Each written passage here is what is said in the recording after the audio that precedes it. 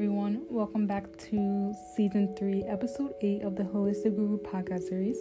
This is your host, creator, founder, Tara Mason. And in today's episode, I'll be talking about creating space with yourself.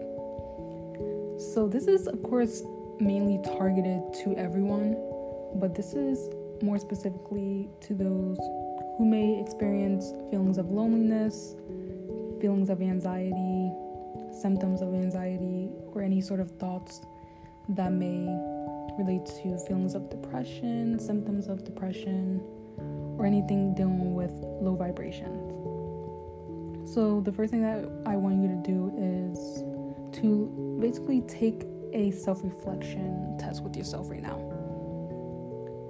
and to observe how every single thought that you may experience when you're going through your anxiety, rumination, or any sort of just wild thoughts.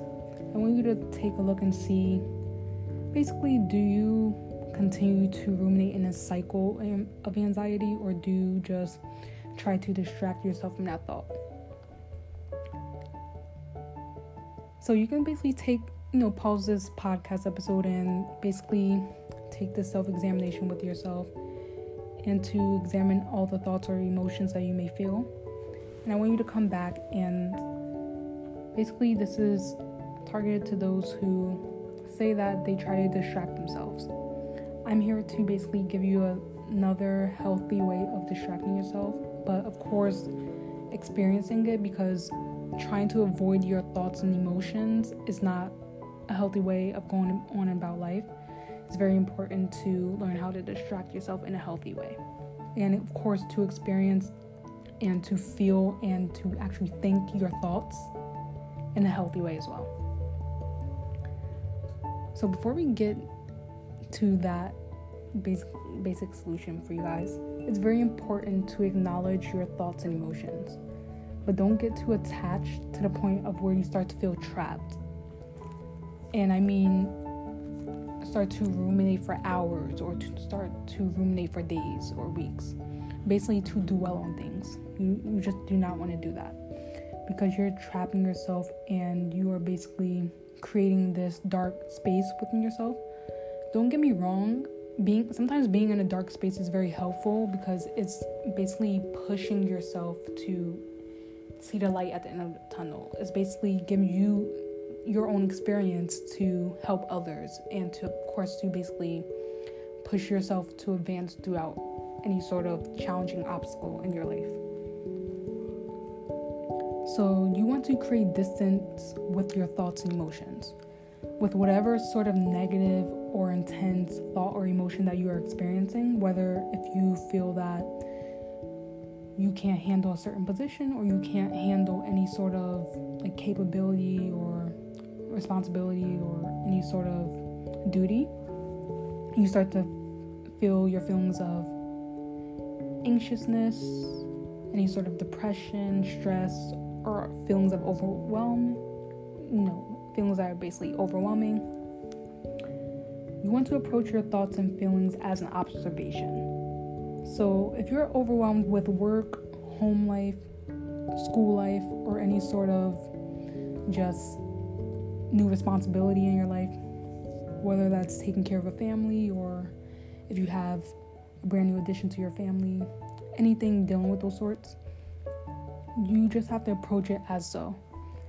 So for example, if I'm experiencing something that's overwhelming in my life, whether it's schoolwork or just a new job or a new opportunity or something, and I'm starting to feel like these heavy, intense feelings of stress, I would say I notice that I have this specific feeling of being overwhelmed.